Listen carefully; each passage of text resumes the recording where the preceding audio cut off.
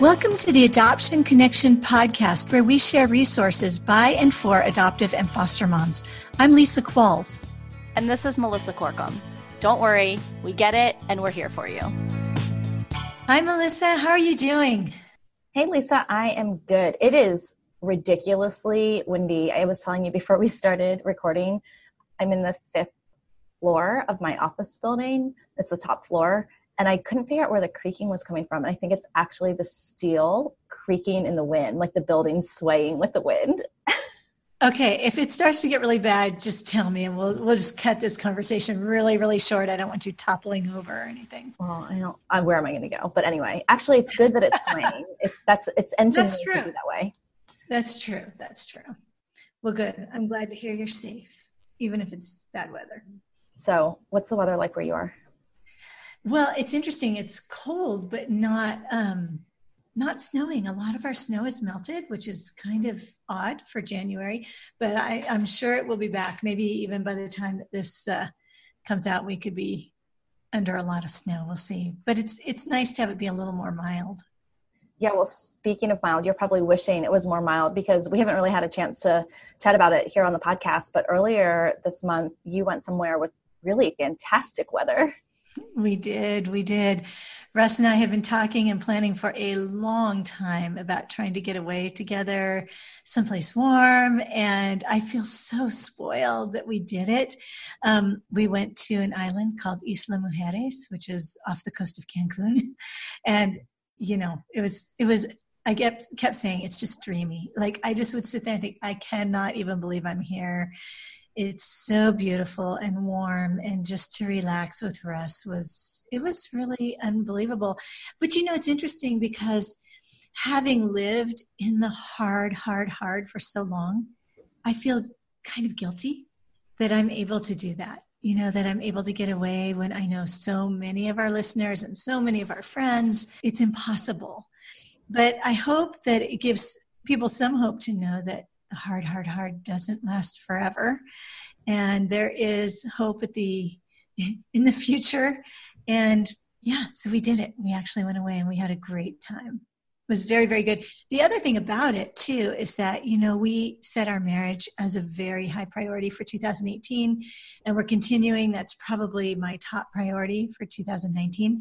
And it was pretty great to be able to really devote ourselves to making our marriage a top priority. We left on our trip on January 2nd, and that organized checklist girl in me was like, oh, that is so great. Just check that off. We did it, I know. I'm so jealous that you got to check off such a big goal so early in the year. I know. Well, now we're breaking it into some smaller goals and trying to figure out a time to get together weekly and maybe even quarterly overnight. And if we can't actually go away, maybe we'll try to ship our kids out a little bit, or I don't know, just try to keep some of that, because life is, even though we are not in huge crisis all the time, it's demanding. It's so demanding, and Russ's work is so demanding. So we want to continue what we started at the beginning of the year. Yeah, and there's really no good time to do this. Like you kind of just have to bite the bullet and decide that it's a priority and do it, regardless of how well your kids are doing or what else is going. There's never a perfect time to up and leave your family for 6 days. It's so true. I mean, I felt like I was leaving and it was still Christmas, and some of the kids didn't want to pack Christmas away, but I was like, guys, we have to put everything away because I'm coming home on January 7th. And I cannot have Christmas still out.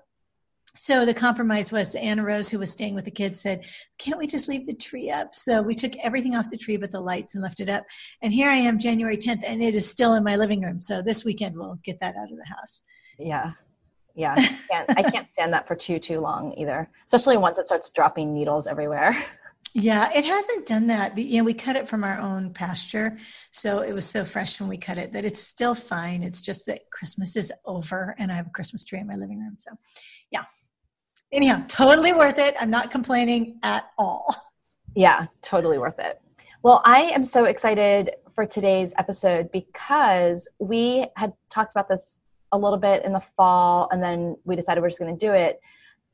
Between the two of us, we make up the entire 3 parts of the adoption triad. And so we're obviously both adoptive moms, but then you also are a birth mom or first mom, and I am an adult adoptee. And a couple people have actually suggested this to us, and we were already thinking about it, but that it would be really fun for us to interview each other about our experiences and how that has shaped our experience as adoptive moms. So excited. We're gonna have to hear a little bit more about your story as a birth mom. Yeah, I'm excited too. I mean, in some ways, I can't say I'm excited to talk about it. It's a hard thing to talk about. There's a lot of emotion there. I don't care how many years have passed, but I am glad to talk about it because I think I bring something to the adoption community with my blend of being a first mom and an adoptive mom, and you bring something unique too. So it's a special thing that we have, and I'm really glad for it. I know we talk a lot about our families here, kind of in like snippets though. And for folks who might be new or haven't been following, I know you've been blogging for a long time, haven't been following your blog. Can you just kind of give us a snapshot of your family and all of your kids? Yes. So I had my first son, who we're going to talk about a little bit later, when I was a young teen, then met Russ and married, and together we had 7 children. And then when our youngest, Claire, was 3, we felt compelled and glad to pursue adopting 2 little boys, which then became 2 little boys and a little girl. And then when we traveled to Ethiopia, we met our other daughter. So in total, I have 12 children. Plus, we had a foster daughter with us for 2.5 years. She literally just left like days ago. So she sort of fits in there too. But overall, when people ask me how many kids I have, I say 12. It's been quite a journey. Our oldest daughter is 31. Our youngest son is 12. And now that our foster daughter has moved out, we are down to 3 kids at home. And it is just kind of crazy for us. You know, last night at dinner, it was just Claire and Evie and Wagayu and me and Russ, and we were like, wow, this is really strange. And of course, I cooked way too much. So I've got to get oriented to this smaller family thing. Yeah, that's so funny. We're in a similar season, and I remember thinking how hard 3 kids was when we were building up from 1, 2, and 3. Or, you know, when I talked to other families about who only have maybe an only child, and, you know, I talk about the 3 that we're parenting at home. Well, actually now 4, but, you know, 3 just feels so little. Or like we're down at one point, this past summer, we were down to just air quotes, 7 people in our house, and it felt so empty, you know? So yeah. It's funny, isn't it? The perspective. Well, and the other thing too is I don't have anybody little anymore. I don't have anybody who needs physical care. And I just remember when my kids were all younger thinking, with young kids, it's very physically taxing. With older kids, it's very mentally and emotionally taxing. Emotionally, yeah. You know, I mean, it's mentally and emotionally with young kids too, especially if they're kids with trauma histories. But the complexities of teens and young adults it's really, really different. I mean, I do sleep through the night, but a lot of my energy goes into thinking and trying to solve problems. Yeah, I would agree with that. Can you tell us just a little bit about what was going on in your life as a young teen, and kind of just lead us a little bit through the story of your experience as a birth mom? So I became pregnant early in high school. Actually was aware that I was pregnant, but hid it from my parents for quite a while. And when they found out, you know, we were pretty immersed in the Catholic Church, and I think they must have gone to their priest. I don't know exactly how it happened from their perspective, but they knew they wanted to send me away somewhere. And I think, you know, that they were hoping that this could all be dealt with, sort of, you know, they could send me away. I could have this baby. I would put the baby up for adoption, which is what we say back then. And I would come home and maybe nobody would know. In that time period, this was like the very, very end of the 1970s, which I know is so long ago. Many of you are young enough to have been my child who are listening. I always tell people, if you watch This Is Us, the era when those kids were born, when the triplets were born on that show, is the era we're talking about. So open adoption was coming, but not with Catholic Charities, at least not with the agency, the particular agency I was with. And, maternity homes were going out of vogue. So they weren't sending all the unwed mothers or fallen girls or whatever you want to call them to these homes. And I don't know, I think in that gap between it being a big secret, send them to a maternity home and keep your baby and finish high school, in that gap was where I fell. And so the Catholic Church, what their option was to send me to a foster home. So that led me into the experience of being a foster youth, which is another whole part of the story. And I stayed with my foster mom actually for an entire year. So I arrived there in the summer and had my son at the very, very end of December and stayed through the rest of the school year. And I think I went home the beginning of July, but sometime in June or July. And it's just occurring to me, we've talked a little bit about this in the past, but I know that, both of your parents were still alive up until recently, and you still have your mom. So do you guys ever talk about this or try to get into their head about what was going on, or has it been kind of brushed under the rug?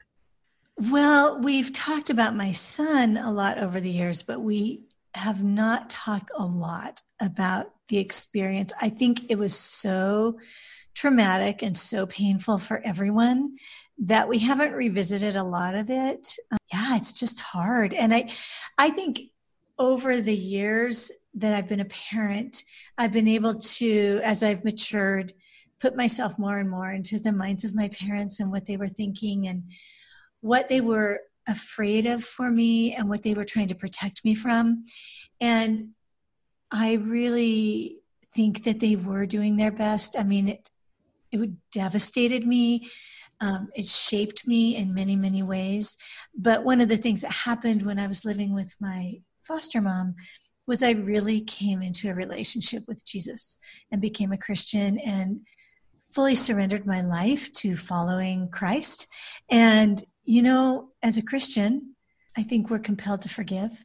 And I've just chosen to forgive my parents for the pain that came through their decisions. And I think they've forgiven me for the pain that I put them through as well. So, we've managed to work through it without maybe processing all the details necessarily. Yeah. So you had a closed adoption, but you did eventually get to meet your son. So how did that all come about? Oh my goodness, that is such a convoluted, crazy story. I'll talk about that. And then I want to talk a little bit about grief. Yes, when my son, let's think about this. Okay, I had this idea in my mind that when he was 18, I would search for him, begin searching. I thought it would take years and years and years.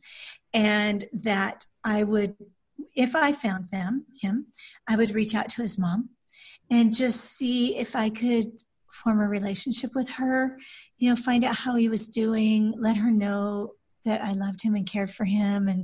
And that, I had been praying for them and thinking of them literally for years and years. And they were always very present in my mind. So that was my idea. And I figured it would take a long time. So when he was about 16, I started reading books about adoption search and things like that. Somewhere I found out about this online support group, and it was just called alt.adoption. This was before, to give you perspective, we had AOL as our email, and I had never done anything on a computer other than AOL, which AOL was still kind of new to me.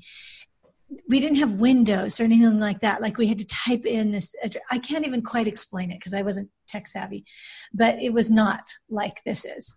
So I went on this group and I just said, this is my situation. This is what I know.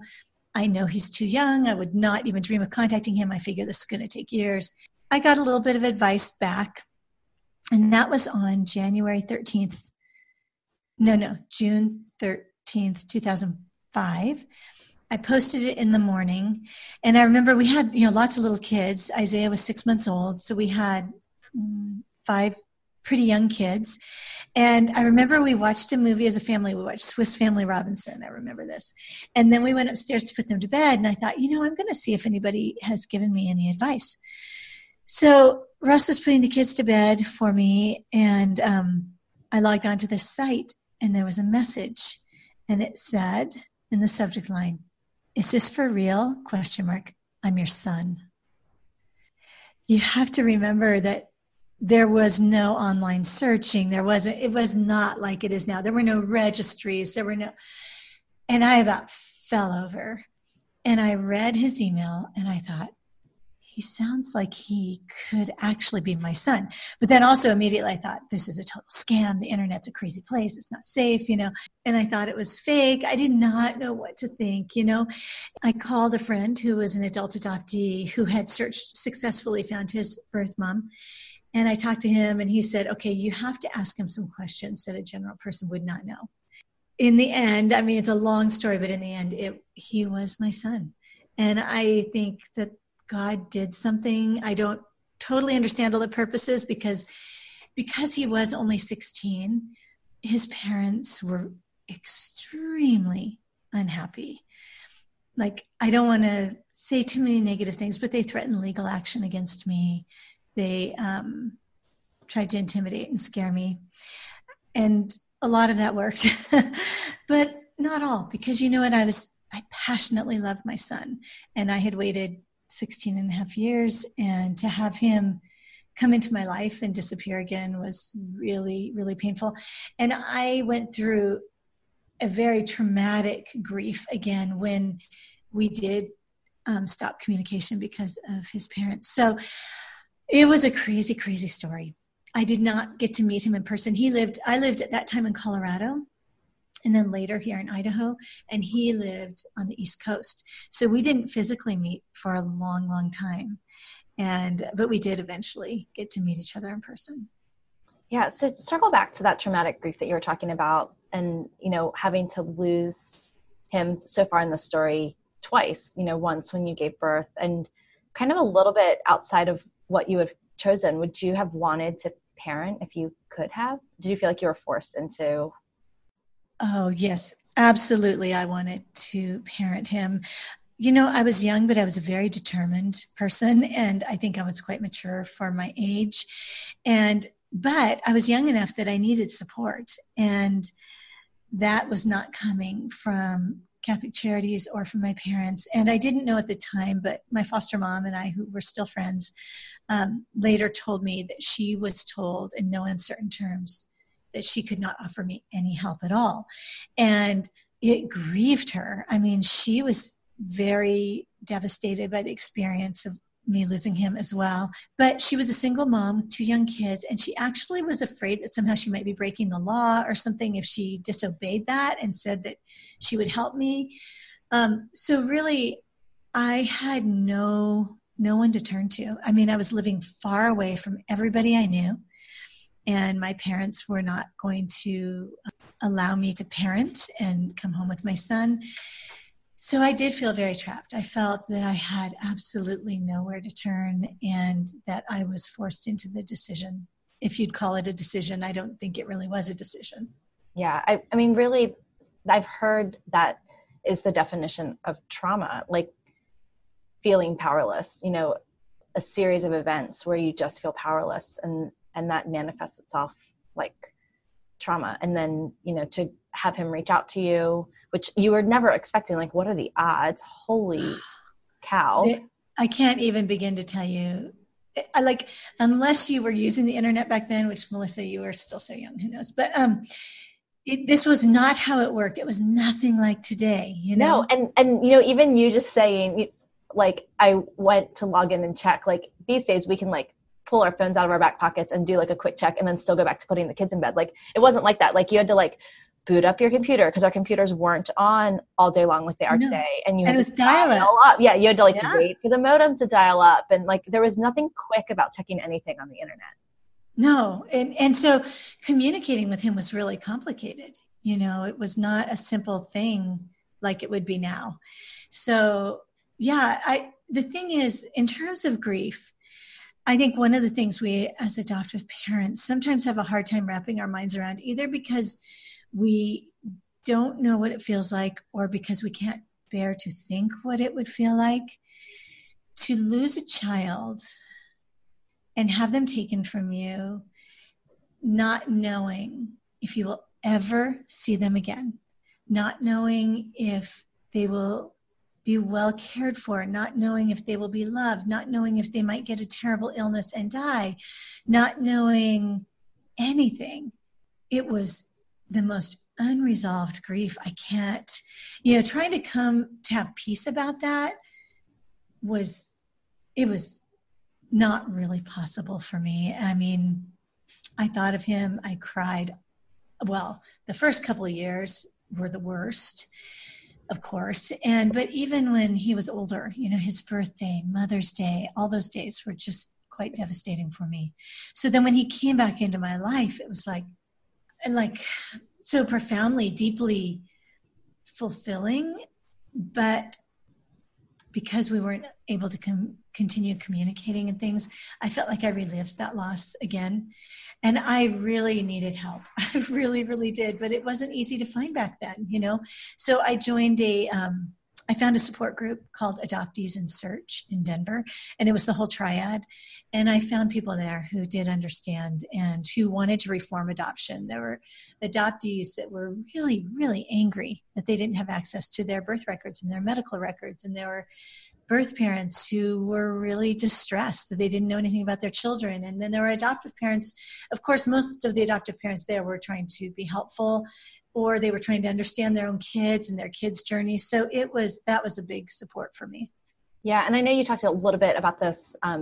If anyone listened to your interview with Jamie Finn on her podcast, but what was that journey like, going from that environment where there were a lot of people angry about how adoption works, or angry because of their own stories, and kind of still grieving that? How did that impact when you guys decided, or even your decision to adopt? The thing about grief and deep, deep pain is anger feels better, and we know that with our own children, right? And so I did become quite angry as the layers kind of peeled away, and as an adult, as I began to look back and see the manipulation and the lies, outright lies that were told to me in order to really coerce me to sign papers.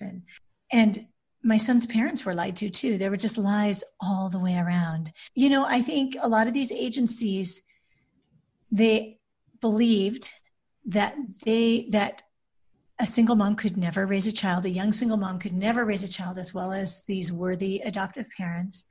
And they chose to do what they had to do to accomplish that. And there are huge ethical dilemmas here.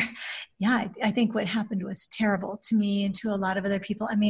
I got to know so many other birth moms who had horrible stories, sad, sad stories, and adoptees too. So yeah, I became a very angry person about it. And I still believe in a lot of adoption reform. I think adoptees have the right to their records. I think they should know. And I don't believe anybody for any reason should ever be coerced into placing a child. So that really, it's hard to even say this, but I'm just going to say it. I hated adoption. I hated what it had taken from me. And I remember my pastor actually at the time was an adoptive father. And I remember him saying to me, adoption is such a beautiful thing. And I said, well, I suppose it depends on if you're on the giving or the receiving end. And that was the truth, So I never would have believed that I would become an adoptive mom. I think I'm an very unlikely adoptive mom. So yeah, when we went into the adoption process, I honestly could not even hardly use the word adoption. Like on all my files where I was keeping paperwork, I did not write adoption. I just wrote Ethiopia. So, and I knew that I could not adopt a child with a living parent. I could not be any part of bringing pain onto another mother. I only wanted to adopt a truly orphaned child. Well, you and I know that sometimes things don't go quite the way we think they will. And again, there's dishonesty and corruption and adoption even today. And so one of my children did end up having a living mother. And I think my experience as a first mom, a birth mom, really compelled me to make my children's adoptions as open as possible.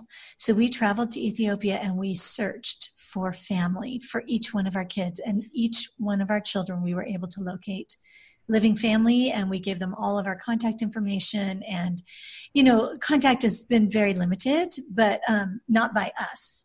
We are wide open. And so it did happen that one of our children had a living parent, and that was not my plan in any way at all. But I think that was how God directed it. But my heart is very, very open to her. Yeah, that's amazing. I was thinking about that. You were probably thinking, when you guys adopted from Ethiopia, about some of the ethical issues and, really wanting to make sure of the stories and all that, even more so. It's come up in the news a lot in more recent years about ethical practices in international adoptions, which, it's a little bit, it can be harder to have an open adoption, especially in a country like Ethiopia. Both you and me both have kids from Ethiopia, and so it's just so different. But sometimes there's corruption we don't even know about. There's just so many layers. There's things that I've learned, years into this, that just have really changed my perspective and shaped things. And one of our children came to us with things in her story that weren't true, and I don't know, we'll never know, whether it was a cultural miscommunication or, an actual deception. It's just there's just so many layers. So there really, really are. And it's, I told our agency, I will not adopt a child with a living parent. And yet it happened, Recently I came upon a picture of our child with his mother where she's holding him. And it was a picture that I took when we were in Ethiopia. And I put it in a frame and put it in his room. And, these things, it's these relationships, we are meant to be bonded to our first parents. It's the way God wired us. It's the way, it's the way it was meant to be. And sometimes that bond is fractured and there is no getting around the grief. There's just no getting around it for either the parent or the child. And I know that all adoptees are different in how they process that. And we'll get to talk about your story, Melissa, too. For my son, it was very, very hard. He longed to have connection with me. He longed to know who I was. He longed to know more about himself. And so some of those conversations were really kind of fun to have. He was adopted into a family with a very strong cultural heritage that he felt kind of different, and he looked quite a bit different. So it was a nice thing for him to find out more about himself and his story. And yeah, it's been, I feel like in the oddest way, adoption has shaped my life more than anything else. And I'm not even an adoptee, but it has, apart from my relationship with Christ and my relationship with Russ, adoption has really shaped my life in so many ways. And it shaped the life of all of my children now, both my children that were adopted, and then my oldest son, and then my kids who were born into my family, and then their lives were so dramatically changed by adoption. So adoption is just woven through my life. The day before we aired this, we reached out to our Facebook group and kind of asked them if they had things that they were curious to know about you. And I'm sure this will be an ongoing conversation there. But one listener asked if you had had the opportunity for an open adoption as a birth mom, what would you have wanted most for that relationship? And I know we didn't really close the loop here either. There's more to the story after you guys first had contact at 16. So do you just kind of talk about what you would have wanted for that relationship and then kind of how things ended up at the end? So what I would have wanted when my son was born, is that what you're asking? in terms of? Yeah, if you had the opportunity to be open with him from the time he was born, what would that have looked like? And then kind of like maybe wrap the story up for us about what happened after you lost contact again when he was 16. First of all, yes, absolutely. If I had still been forced to place my son for adoption, I would definitely have wanted openness. First of all, I think adoptive parents who are truly accepting and open to having a relationship with birth family, they're coming to adoption from a different place. Not all adoptive parents can do that, will do that. But I think had that been a possibility, I think that if I had said that was a requirement, he would not have ended up with the family he had, because openness was not at all what they wanted. So there would have been parents that would have had a different mindset, first of all. Secondly, I would have wanted my son to know he was absolutely loved. And, I wrote letters to him. It turned out they were never given to the parents. Oh, so many things. He really didn't know. He didn't know any of the circumstances. So had we had a relationship, there would have been a flow to it. And I do believe that children have a great capacity to love, and he wouldn't have had too many people loving him if I'd been able to be in his life. I was young and I was grieving. And so I don't think it would be easy for any adoptive parent to deal with so much emotion. But if we can acknowledge relationship and love and have openness, I definitely think it's better. There'd have to be some structure in place around that, to make it a healthy relationship for everybody. And of course, we know that not all first families are safe for our kids. And so it can't always be this ideal openness that I would want. As much as it's possible for the health of the child and safety, I think openness is extremely important. I think it's important to note here too that openness isn't the easy path. And sometimes it doesn't feel like the best path because it's so hard.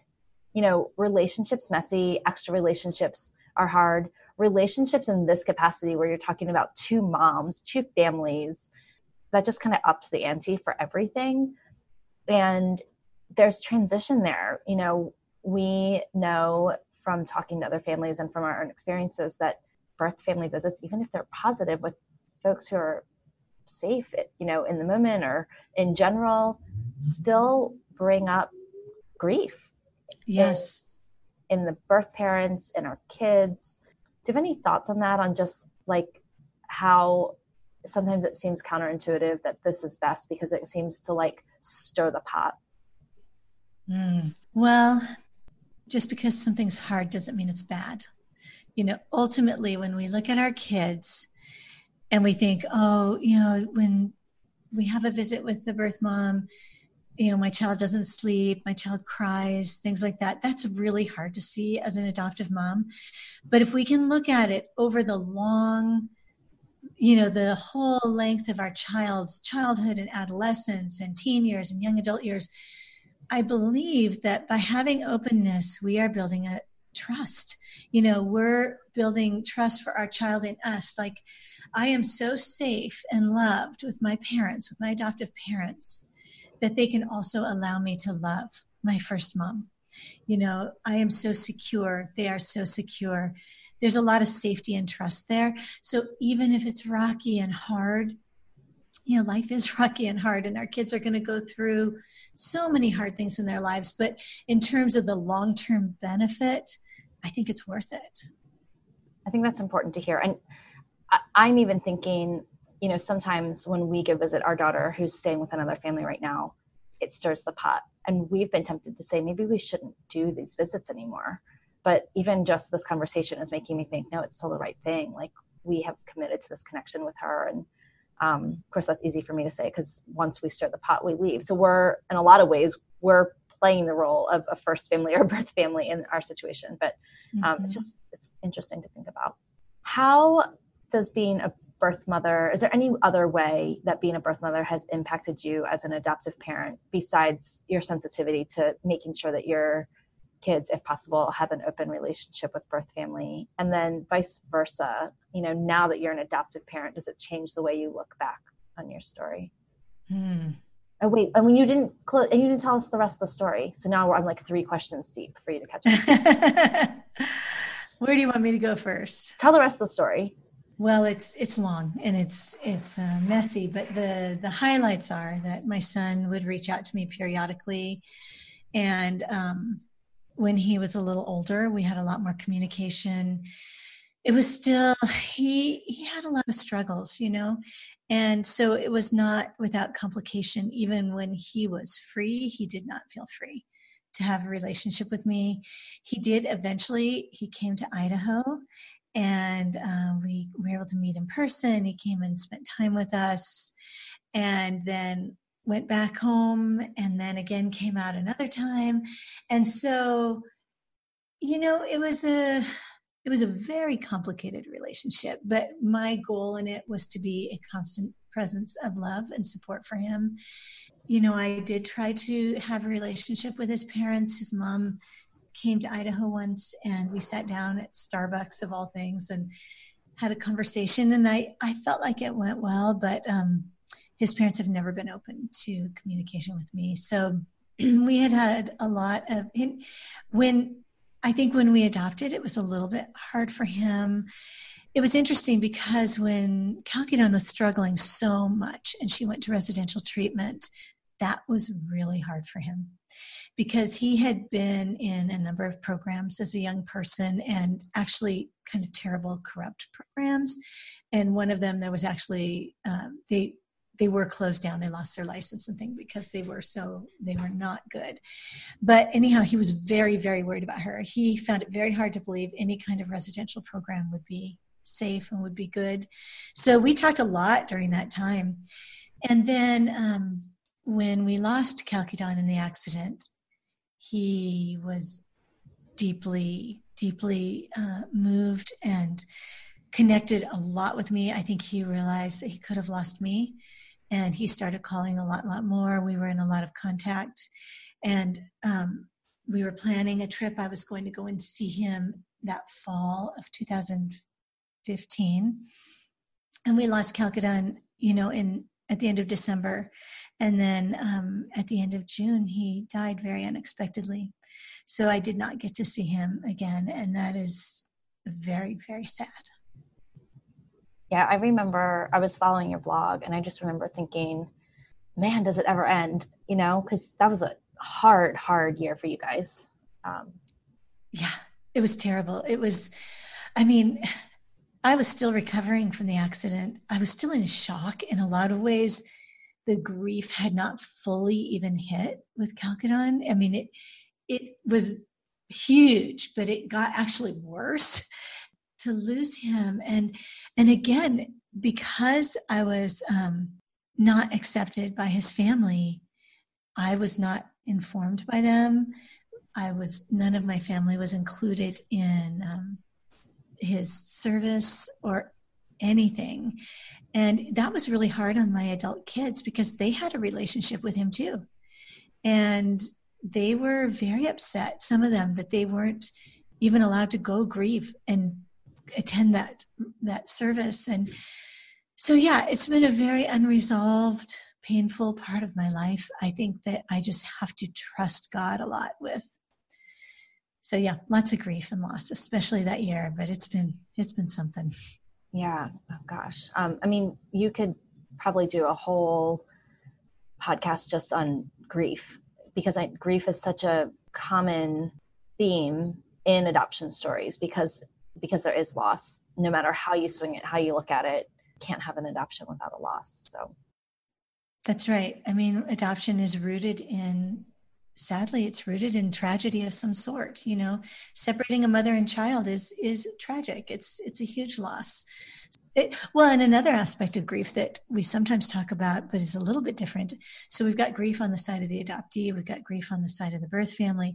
We may have grief on the adoptive parents' part over what they hoped for, what they dreamed of. And then for our family, there was a lot of grief in how much we were forced to change the family that we were and become something new. That was a painful, painful process for us.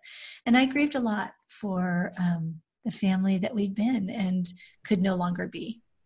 Yeah. So I'll swing back around to a question I asked before, which is, how did becoming an adoptive parent, did that change, what you thought of birth mothers or, being a birth mother?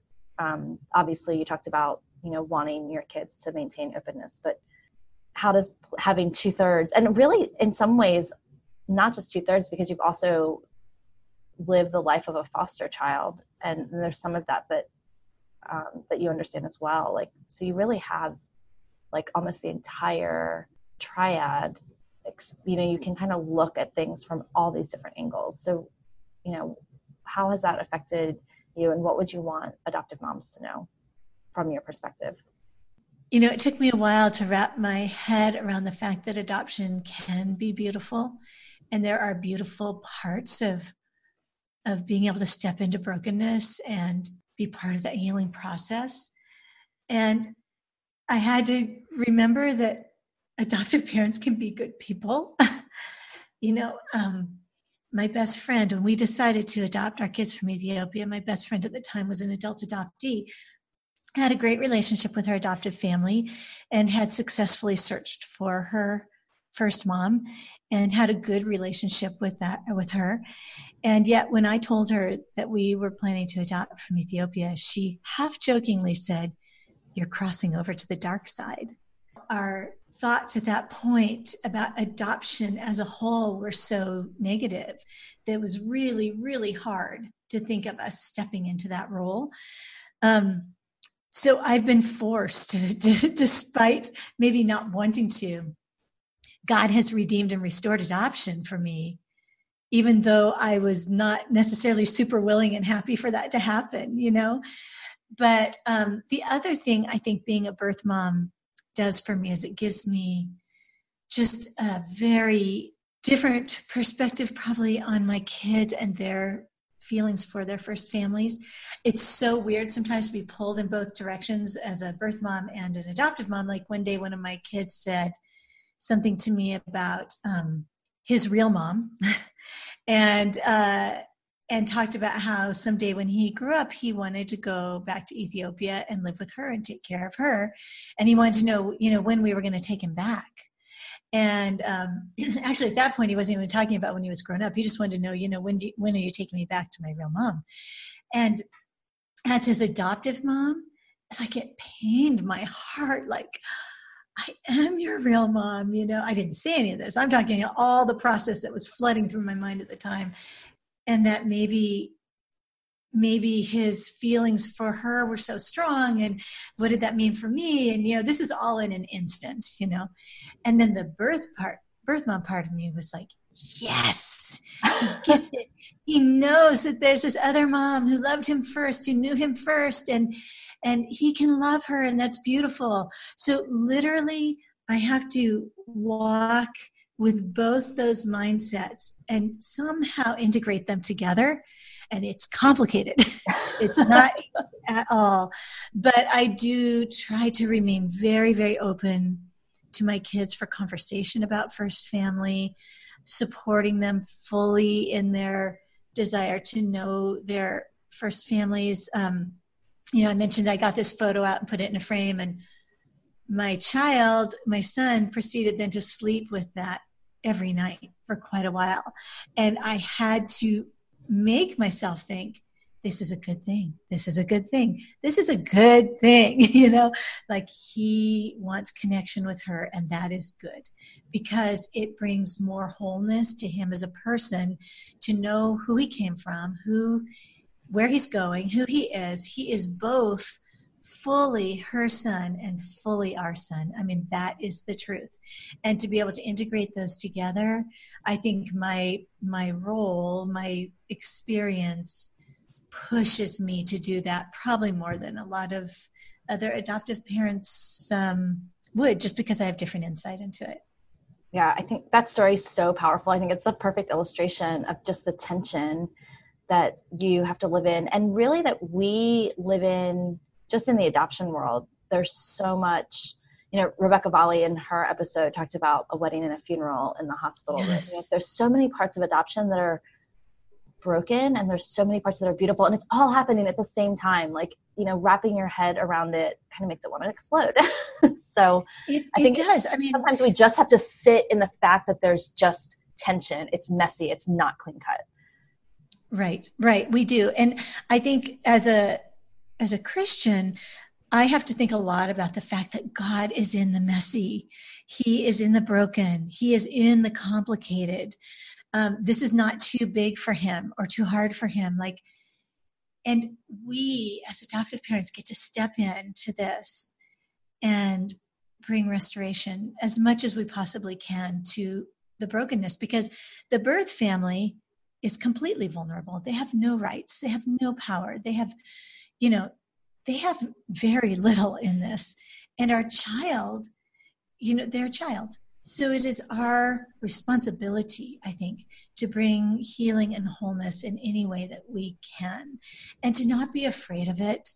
I think we have to be so careful as adoptive moms not to be afraid to let our children go into those hard places and to go there with them and to support them as they process this true grief and loss that they have.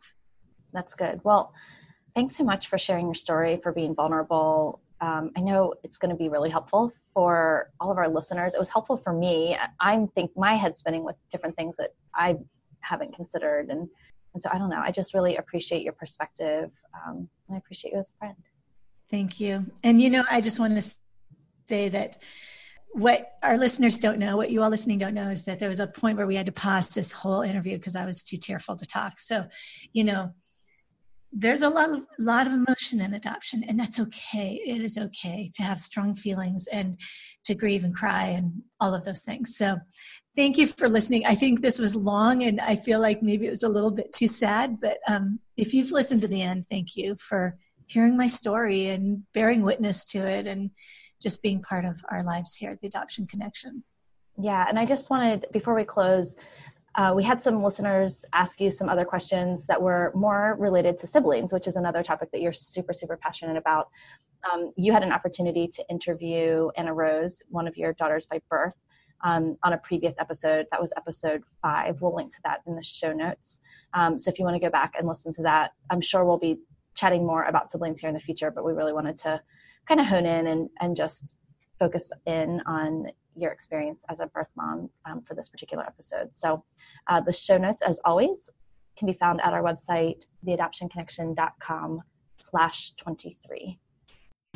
Before you go, we'd love to connect with you on social media. You can find us on Facebook or Instagram as The Adoption Connection. Thanks so much for listening. We love having you. If you enjoyed this episode, please leave a quick review over on iTunes.